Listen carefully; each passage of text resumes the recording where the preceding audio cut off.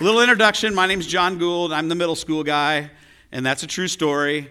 And so I'm used to interaction. So if you have an amen or a hallelujah or a thank you, Jesus, or something like that, God something that we talk about kind of sticks with you and you want to shout that out, that's great. Just don't shout that out when I say, okay, let's wrap this up. Don't say amen, hallelujah. Then let's just temper that a little bit, right? Okay. Another thing I like to do with the middle school is like to give them some fun facts because we're all about, kind of expanding our mental capacity, and you guys have been a part of that as well. So I got a few fun facts for you. Some of them our youth maybe have already heard, but here's a few. Did you know a lion's roar can be heard up to 5 miles away? Somebody say that's cool. That's cool. Isn't that cool? 5 miles. Wow. Amazing. It's amazing. It's amazing. That's right. Did you know that otters sleep holding hands so that they don't drift away from each other? Ah, everybody say, ah, right? And did you know sliced bread was first manufactured in 1920? It was the best thing since. That's right. If you didn't get it, ask your neighbor, but don't spend a lot of time dwelling on it, all right? So just a few little fun facts to brighten your day a little bit. Today we're starting or continuing our series on Unshakable in a Shaking World. You may notice the format of your notes this morning is a little different. There are no actual fill-in-the-blanks. That's for two reasons. One, we're going to dig into a passage in 2 Peter, as you're going to see in a few minutes.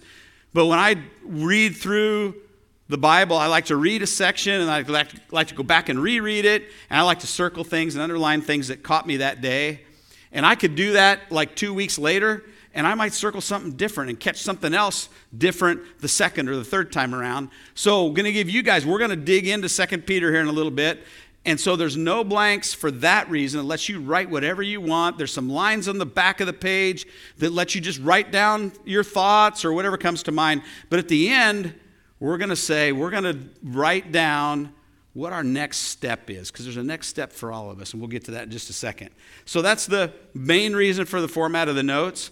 The other reason for the format of the notes is I have a really hard time following instructions and things.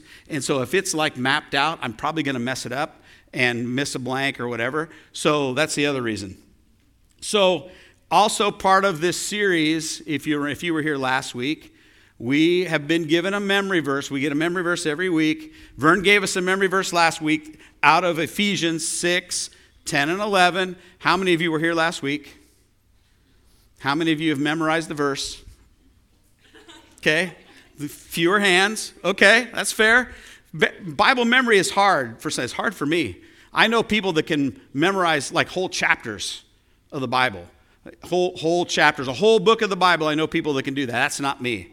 I mean, if I get one verse that kind of sticks out to me, I like work on that verse, right? But there's a really good value in just knowing that verse. So we do have Ephesians 6:10. We're going to put it on the screen, and then we can all read through it. And I'm going to put you all on the spot right now. We'll read through it one more time. So Ephesians 6:10. Finally, recite this with me. Finally, be strong in the Lord and in his mighty power. Put on the full armor of God so that you can stand against the devil's schemes. Okay, so now we'll take that away. And Vern asked us to have a test. And some of you were a little apprehensive about that. And a couple of you even asked me, are you going to go easy on us or what are you going to do? So we're going to go easy. Right now, the ushers are grabbing microphones in the back, and we're going to randomly just come through the audience and hand you the mic and ask you to read. No, we're not going to do that. That's just a joke. So, but it is really, really valuable to memorize bits and pieces of Scripture. How many of you have the Bible app on your phone or on a device? A lot of you. If you don't have it, get it. What a great way. Get a verse of the day. Start there. Gives you a verse of the day, look at it, read it, internalize it, move on. Really, really good place to start to feed off the Word of God. Okay? So today we're talking about having a passion for the truth. I don't know if you guys know it or have realized it, but there is an absolute assault on truth in our world today. Would you guys agree? There's an absolute assault on truth. probably in record in history, an assault on truth. And I think probably now more than ever, we need to know what we believe. We need to know why we believe it, and maybe even most of all, we need to be able to stand boldly. Grab it and stand boldly. We're going to talk about that in a little bit more as well. Last week, Vernon talked about the armor of God, which is what that memory verse was about. We're going to talk about the Word of God, which in the armor of God is the sword of the Spirit, which is the Word of God. Youth will remember this. We talked about the armor of God a while back, but think of this. If you go through all the pieces of the armor of God, there's nothing for your backside. Everything's on the front. There's nothing for your back. You get the breastplate. You got a shield. There's nothing for the back. What does that say? Because we're supposed to stand firm and face. We got nothing to run from.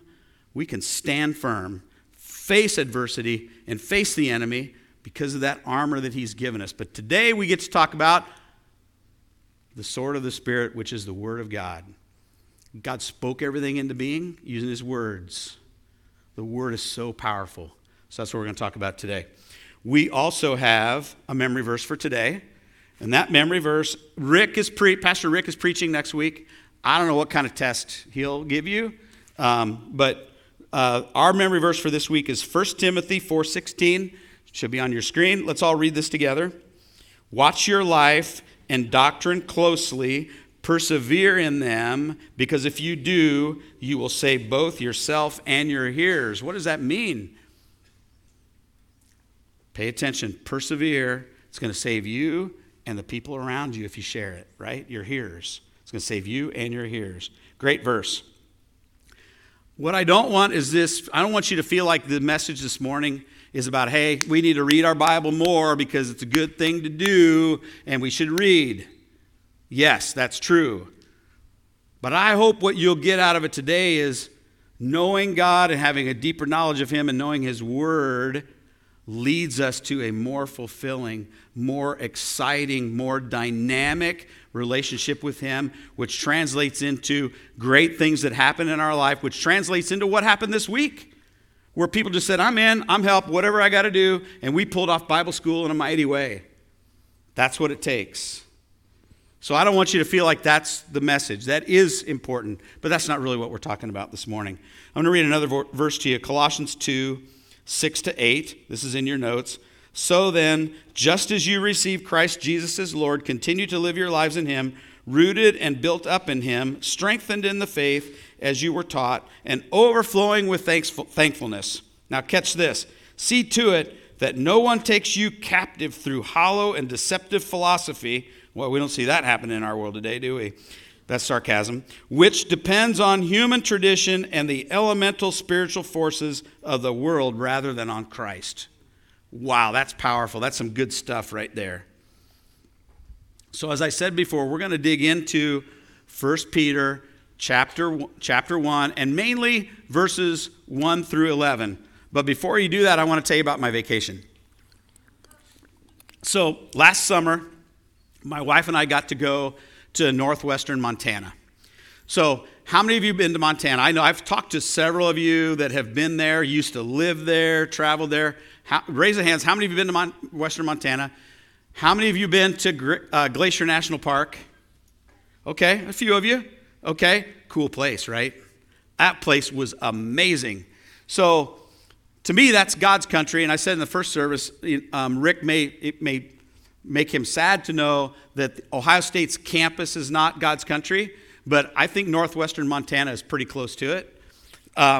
So I actually have a few pictures. Have you ever had anybody show you pictures of their vacation? They go, and they're so excited, and they show you things, and you go, oh, yeah, that's really good. Oh, that's good. Does anybody remember slide projectors? Huh? Does anybody remember that? That's good. You don't remember that. You aren't old enough to remember that. I don't believe it. Okay, so I remember going to my grandparents' house, and we'd visit, and they'd get all the cousins and everybody together, and every time we'd break out the slide projector, I'd go, oh no, gosh, and we just click through the slides, and then oh, look at that. Well, I'm sure it was great, And everybody loved it. And there were some good pictures there. It just didn't mean as much seeing it in a picture, right? It just didn't mean as much. But I'm going to show you some pictures anyway because I think you're going to really love it. So picture number one, we made some really, really cool discoveries in Glacier National Park. So picture number one. Okay, we realized and figured out that water really can come out of a rock. That's scriptural. So water really can come out of a rock. Number two, we found the Griswold family Christmas tree right there, right? I took that picture and texted it to our kids. I said, hey, it's a Griswold family Christmas tree. Okay, not really. Okay, the next one. We discovered that's me, Western red cedars are big trees. They're big trees. They will grow over 200 feet tall. You can see how big this one is. Really cool. We walked through a boardwalk, and there are these trees wherever. They're in this giant forest of Western red cedars.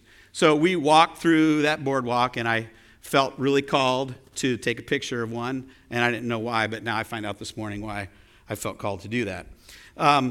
Other pictures we took. So we get in our car. You can go to the next slide. We get in our car, and we're driving on the road to the sun, which you got to get a ticket to. So we get inside Glacier National Park, and we see pictures like this.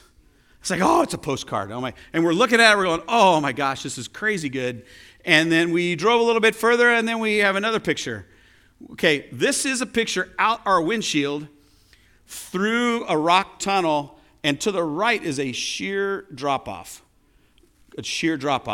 And I'm driving and pointing, and oh, look at that. And Brenda's like, watch the road, keep your eyes on the road, don't look around. And I'm kind of surprised that the rental car company didn't send me a bill for the permanent fingerprints that she left in the door jamb and the dashboard. But it was definitely a crazy ride. It was very narrow. But we just kept driving, and then we get to another picture. Look at this. So Glacier National Park has 27 active glaciers, okay? So we're driving. As we get to the top, we see more things.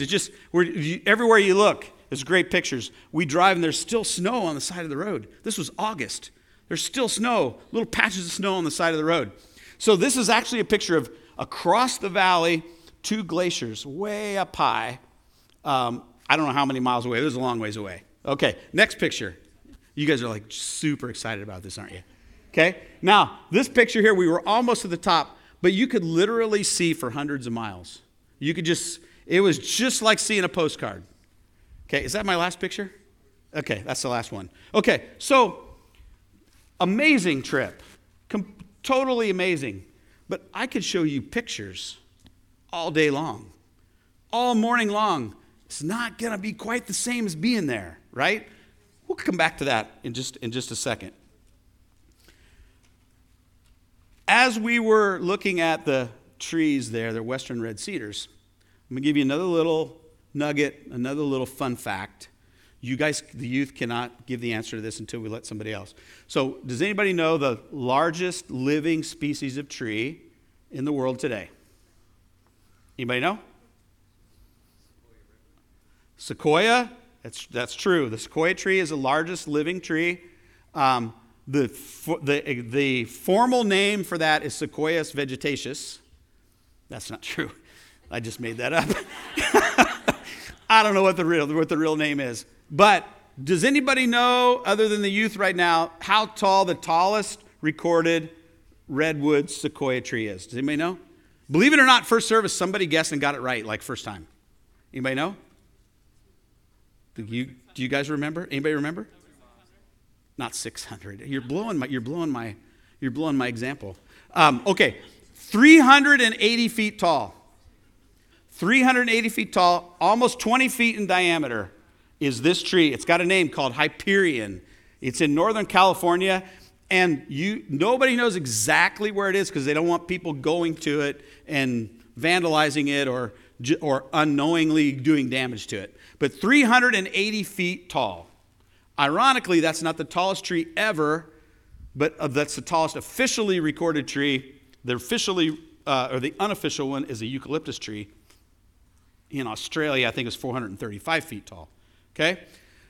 Now, somebody take a guess on a almost 400 foot tall tree, which is a football field and then a third of a football field. If you look at it, that's crazy big.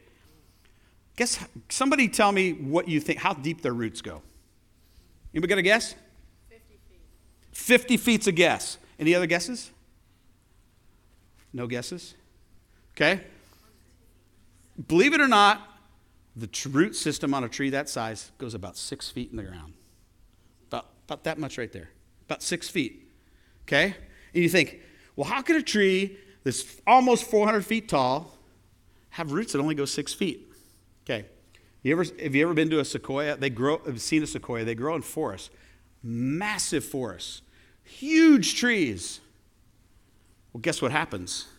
The roots don't have to go deep because they go like this. They meld together. So you got this whole forest has got this forest floor of foundation because one tree's roots go with the other and it makes them stronger, and another tree's roots go with another one and that makes them stronger. So you've got this whole forest floor together. I'm like, man, that's kind of like the church, right? Should be, right? Okay, I'm done with the fun facts, but that's pretty cool, you got to admit, right? Okay, we're going to dig into 2 Peter chapter 1. This is in your notes. I'm going to give you an outline of what 2 Peter, how that goes, because we don't have time to dig all the way into it, but I want to give you an outline. Verses 1 through 11, Peter's giving us instructions on how to live a fulfilled, effective life, basically. Verses 12 to 15, Peter talks about his coming death. Peter knows his days are numbered. He's coming to the end of his life. He's completely okay with it, ready to go home and be with Jesus.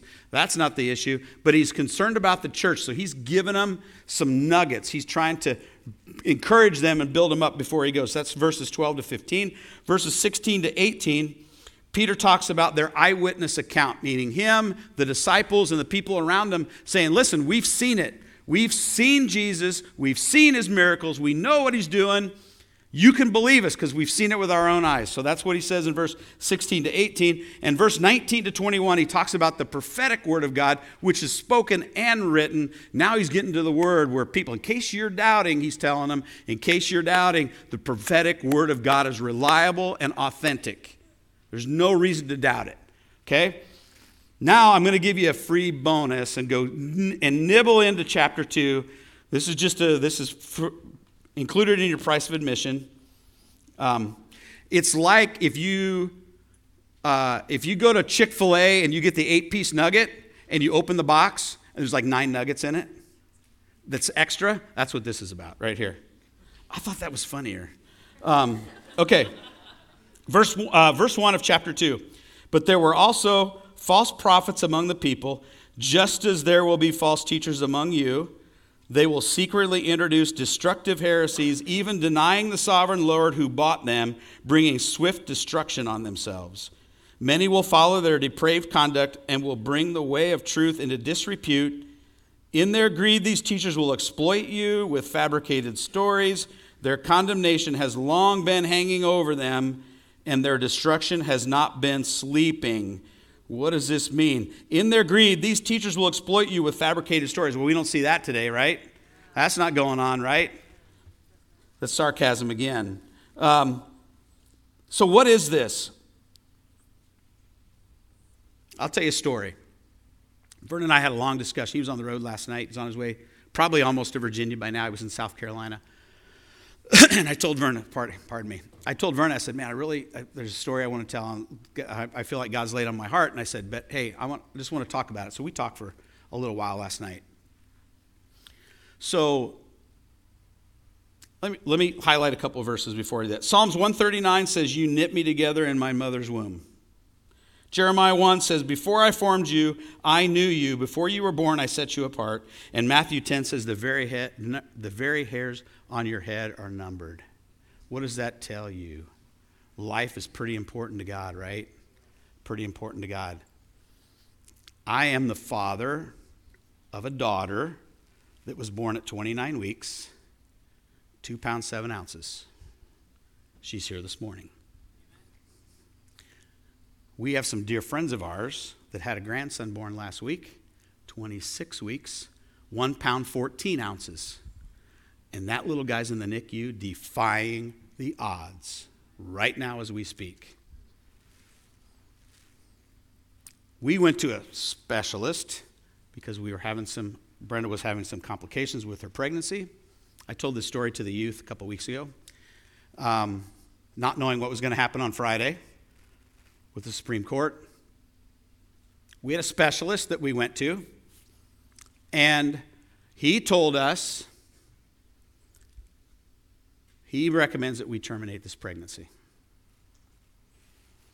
And his exact words were, nothing good is going to come from this pregnancy. Hair on the back of my neck stood up. And we said, that's not an option. That's not our choice. That's God's choice. Well, she's here today, and her name is Selby. We did not name her Nothing Good, because that's a stupid name. So she's here today because of that. Why do I say that? There's a lot of deception in the world today, with a lot of who knows how many agendas. Vernon and I talked last night. We, Abundant Life, are unapologetically pro-life and believe in the sanctity of life and believe that that is God's decision and God's job. Okay? We can read all the way through Scripture, and it's very, very clear. When we read in chapter 2 of 2 Peter about what happens to people that spread lies and untruth, I'll tell you what, knowing how important life is to God, I wouldn't want to be messing with it. It's important to him. You may have someone in your family or your friend group that made a different decision than we did. We made a decision based on what we knew the Word of God said. It wasn't even an option. The thought didn't even cross our mind because we knew the Word of God. We knew the sound of His voice, and we knew that wasn't an option. Here's the sad part. It happens, and people get caught not knowing and not feeling like they don't have an option. So if you have had a different outcome or a family member, here's the good news. God's a God of redemption and forgiveness. And whatever's happened is part of your story. And He'll use that story if you let Him. It's not condemnation. That's not it. Abundant Life is pro-life for that matter. We can legislate and we can pass laws that save lives. Amen. Hallelujah for that. But the church is in the business of changing hearts and saving people. And only God can do that. And if we introduce people to the heart of God, minds are going to be changed and good things are going to happen, right? Okay. I'm chasing a rabbit and running down a trail there. But what does this verse tell us then? You've heard this saying, God said it, we believe it, that settles it. That has to be the way where we stand. Because if we don't, there's all kinds of thoughts and ideas and different ways of looking at it. We've got to stand strong and be unashamed of the Word of God. 100%. Okay, let's get into 1 Peter. In your notes, I cut this into sections here, so you guys can circle and make notes or do whatever. But let's get through this. 2 Peter chapter 1, and I'm going to read it. Simon Peter, a servant and apostle of Jesus Christ, to those who through the righteousness of our God and Savior Jesus Christ have received a faith as precious as ours. So Peter wrote it, and he wrote it to believers. Okay? He wrote it to us. He wrote it to the church. Grace, and here's his greeting, grace and peace be yours in abundance through the knowledge of God and of Jesus our Lord. So I'm all about, I'll take all the grace and all the peace I can get, and I'll take it in abundance. The New King James Version says multiplied instead of abundance through the knowledge of Him. So what does the knowledge of Him really mean? Well, it's the Word. He's given us his word, but it's a relationship. It's bigger than that. We need to know what he says. We need to understand it, but it's a relationship. It's just like any other relationship that we have. Knowledge was a big thing for Peter in this passage. But it's just like any other relationship. In John chapter 10, Jesus talks about the good shepherd. And he says the good shepherd cares for his sheep, and the sheep know the sound of his voice. They recognize his voice. He goes before them and they follow him because they recognize his voice. But it also says they won't follow a stranger. In fact, they will run from him. Okay, so what does a shepherd do? A shepherd is like caring for his sheep 24/7. I mean, he's out in the bush. He's probably fought off lions and bears to protect them.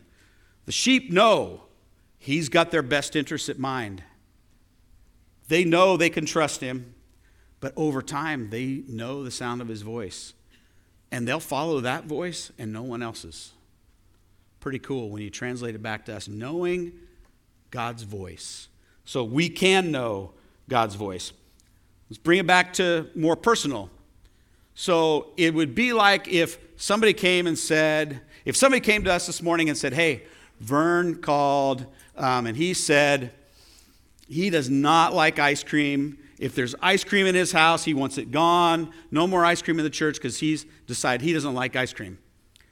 Well, those of you that know Vern enough know that doesn't sound like Vern, right? That doesn't sound like him. And we would probably say, oh, Vern called? Okay, yeah, I don't think he said that. Doesn't sound like him, right? Here's another example. My mom loves to cook for people. When my mom cooks, she cooks for an army. If there's 4 of us, she cooks for an army. This is a family joke. So if somebody would come to me and say, hey, talk to your mom, and she's worried that we have too much food for tonight, I'd go, yeah, that's not my mom, because that doesn't sound like her. She's always worried that we don't have enough food. Okay? So I would say, no, that doesn't sound like my mom. If somebody came and said, hey, the middle schoolers all got together, and they say, we don't need snack on Sunday morning out in the chapel when we leave. We don't need snack. We just need you and God's word. I would say, yeah, it doesn't sound like the middle schoolers, because I can tell you, if we even run low on snack, I hear it. Okay? So I would say, that doesn't sound like them. I'll give you one more example. If somebody came to me and said, hey, talk to Brenda, my wife, and she wants to drain your savings account and you guys go on a big vacation, I'd go, yeah, that's definitely not my wife. Doesn't sound like her. That's not her characteristics. And I know it's not her. How do I know any of these things? Because I know the person. I know what they likely would say and what they wouldn't say. All right? You guys get it. All right, let's go to verse 3. Verse 3. There's a lot in verse 3 and 4. Here we go. His divine power has given us everything, not a little bit, not some things, not the beginning of a list. He's given us everything we need for a godly life through our knowledge. There's the word knowledge again, of him who called us by his own glory and goodness. Through these, meaning through his glory and goodness, listen to this. He has given us his very great and precious promises, so that through them you may participate in the divine nature. And here we go. Having escaped the corruption in the world caused by evil desires. There's a lot there. We could actually stop right there after having escaped corruption in the world caused by evil desires. We could stop right there and go home and say, wow, that was good, right? But Peter doesn't stop there. He keeps going. But what stuck out to me is his divine power and his divine nature in that passage. What does divine mean? It means pertaining to or of God. It's an eternal thing. It's supernatural. It's a knowing above all knowing. It's a super higher power. That's divine. We get to participate in that. We get to be part of that if we grow in our knowledge of him, right? Okay, let's jump down to verse 5. Oh, by the way, also, his great and precious promises requires one thing for us. and that is to boldly accept those promises. Don't just read them. Don't just say, oh, that's cool. I accept that. I receive that. The Bible is full of them. Verse 5.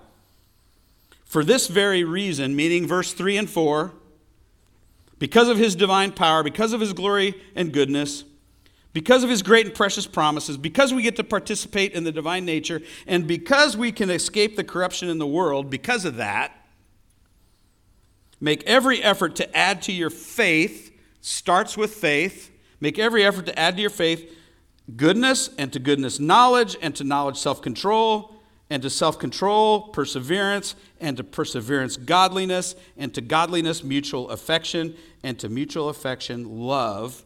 Love is what Jesus showed us. So it starts with faith, it ends with love, and a whole bunch of really good stuff in the middle. Here's some really good things coming at verse 8. Verse 8, for if you possess these qualities, the ones we just read, in increasing measure, come back to that in a second, they will keep you from being ineffective and unproductive in your knowledge, again, of our Lord Jesus Christ. Here's the good news. He's telling us that we need to possess them in increasing measure. That's just growth. The good news is he doesn't expect us to have it all right now. It's a journey. We grow. We move.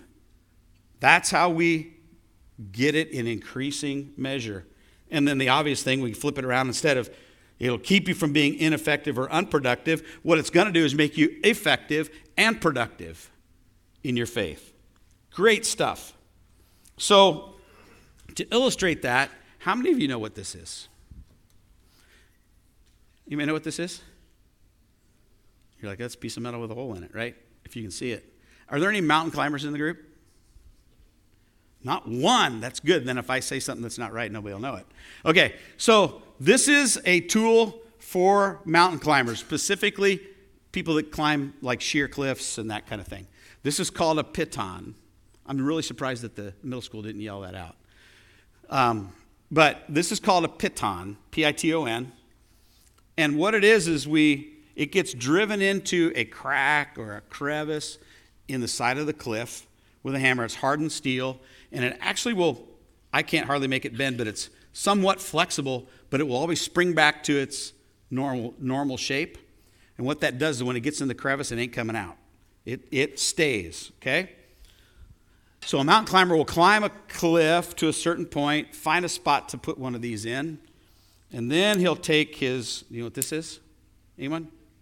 Carabiner. All right, we got that part right. Okay. So they put this through the hole. They put their rope in there, okay? They've achieved a point that they can't fall below now, technically. That rope, they've achieved that point, and they won't go below it. Now, they could slip. If we were climbing a rock face, we might slip a little bit. We might get some bumps and bruises, but we're not going to fall very far because of that. So that's a milestone in our life. These are these little things. These are the things that were listed in verses 5, 6, and 7. I can look at, there were milestones in my life that I remember. I remember the first time that I said the name of Jesus like out loud in front of people. Believe it or not, I was like scared to death. I was like, I don't know, sounds kind of weird. I'm not going to do that. I remember the first time I prayed. I don't remember what I prayed. It was probably very insignificant, but I remember the first time that I prayed in front of other people. I remember the first time that I raised my hands in worship. Okay? So these are milestones to me. You guys might have similar milestones. Big milestone in our life was the birth of our daughter, when we said, no, not here, not today. We're standing on God's word. It's a milestone, okay? Strengthens our faith, okay? I'm going to go back to Glacier National Park. As we drove up the mountain, as a mountain climber climbs a cliff, the higher you get, the better the view. It gets better, and it gets better. When you think it can't get better, it gets better. Same thing in our faith. If we are willing to grow in our knowledge of him and understand his word and recognize his voice, the view gets better. It gets way better, beyond our imagination better. Verse 9 says, and this is a wake-up call. So this has really been all good stuff until now. Verse 9, but whoever does not have them, meaning the qualities, that fruit, the things that we saw in verse 5, 6, and 7, but whoever does not have them is nearsighted and blind, forgetting that they have been cleansed from their past sins. What does that mean? It means we're not moving. It means we're not moving. It's the view never changes. It's the view is the same as it was before. It's like being on a merry-go-round. You know, you get on a merry-go-round, you can whip that horse all you want, but it's just going to go around in circles. Until you get off the merry-go-round, you're going to be in the same spot over and over and over. That's exactly what Peter was talking about here.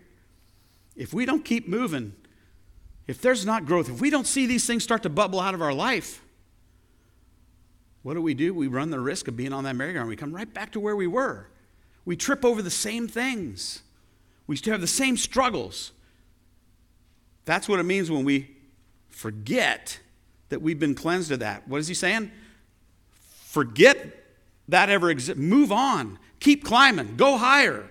The view's awesome, is what he would tell us.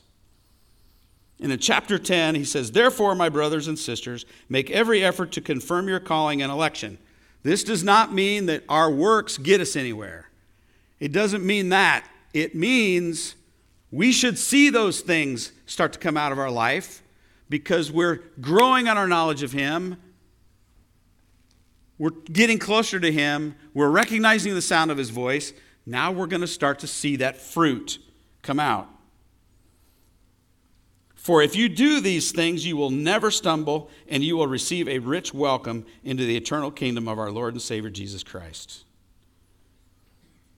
We will never stumble. Now, it doesn't mean, go back to the rock climbing thing, we're going to get some bumps and bruises. We're going to get some scrapes. We're going to bleed a little bit. It's part of our story. A mountain climber, that's kind of like a badge of honor.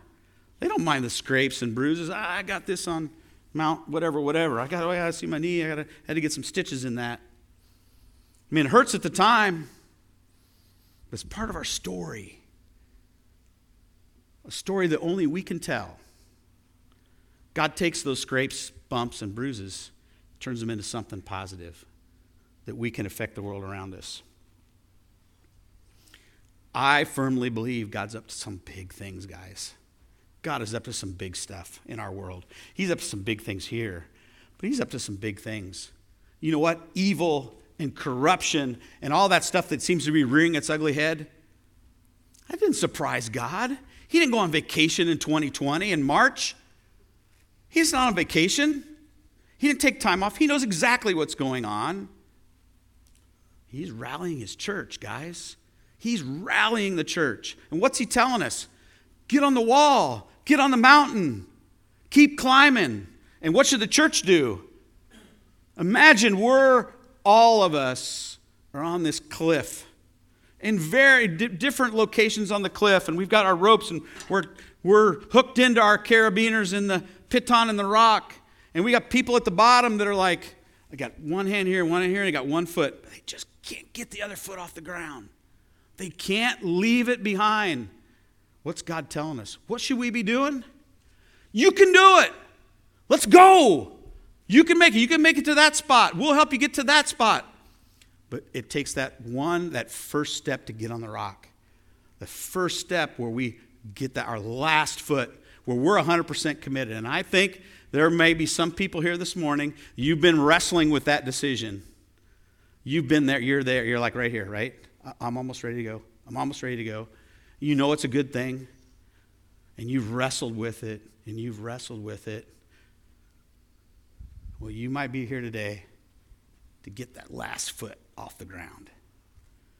This might be your day to do that. Or maybe you feel like you've been on that merry-go-round. And hey, I'm committed, but I keep coming back to the same place I've been.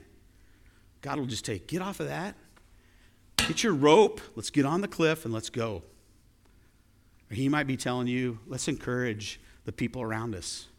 You know, the church has a tendency to kind of shoot our wounded every now and then, right? No, we should be encouraging. We can do it, and we can do it as a group. We saw it happen this week in Bible school. People just came together. Some people didn't even know what they were going to do when they got here, but they're like, hey, I'm in. Whatever I got to do to help. I believe that's what God's calling the church to be. Win hearts. Win hearts. And we win hearts by showing them the God's heart. That's how we do it, right?